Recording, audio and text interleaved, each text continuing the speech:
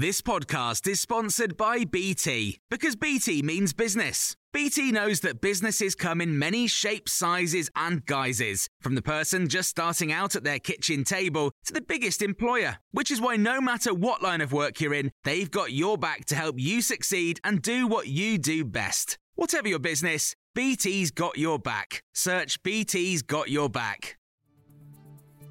This is the Times afternoon briefing on Tuesday, the 22nd of September. The Labour leader Sir Keir Starmer has questioned Boris Johnson's integrity, insisting the Prime Minister is not serious and is not up to the job. In a speech in Doncaster, delivered to his party's online conference, he said he was angry at what he claimed was the incompetence of the government. With one of the highest death rates in the world, on the threshold of one of the deepest recessions anywhere, I'm afraid there is no doubt.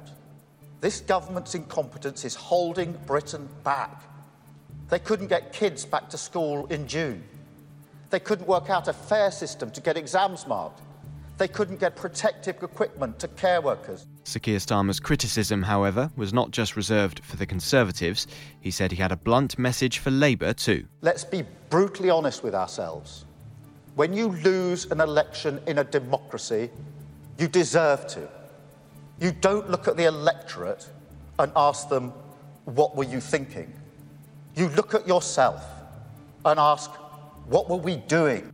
The Labour leader was speaking ahead of Boris Johnson making a statement to Parliament on the latest lockdown restrictions that are set to come into force. All pubs, bars and restaurants in England will be required to close at 10 p.m. from Thursday. They'll also be limited to table service only as the Prime Minister attempts to suppress a resurgence of COVID-19. The government's former chief scientific advisor, Professor Sir Mark Walport, has told Times Radio the most important factor in bringing down the infection rate is not curfews or other lockdown measures, but people's behaviour.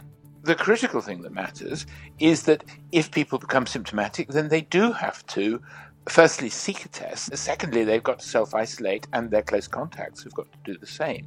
Speaking to Times Radio Breakfast, Shadow Foreign Secretary Lisa Nandy accused the government of giving shambolic mixed messaging to the public. You can't on the one hand tell us we should go out, go to bars and pubs and restaurants, and then on the other hand say that is a risk. We need to understand what the evidence is, where this virus is actually spreading, why they're making the decisions that they're making. Because honestly, however hard this is, I think most people will follow the guidance if they understand why they're being asked to do what they need to do. Charities that run helplines for people most affected by the coronavirus outbreak are to be given £12 million of extra funding. It's coming from the National Emergencies Trust.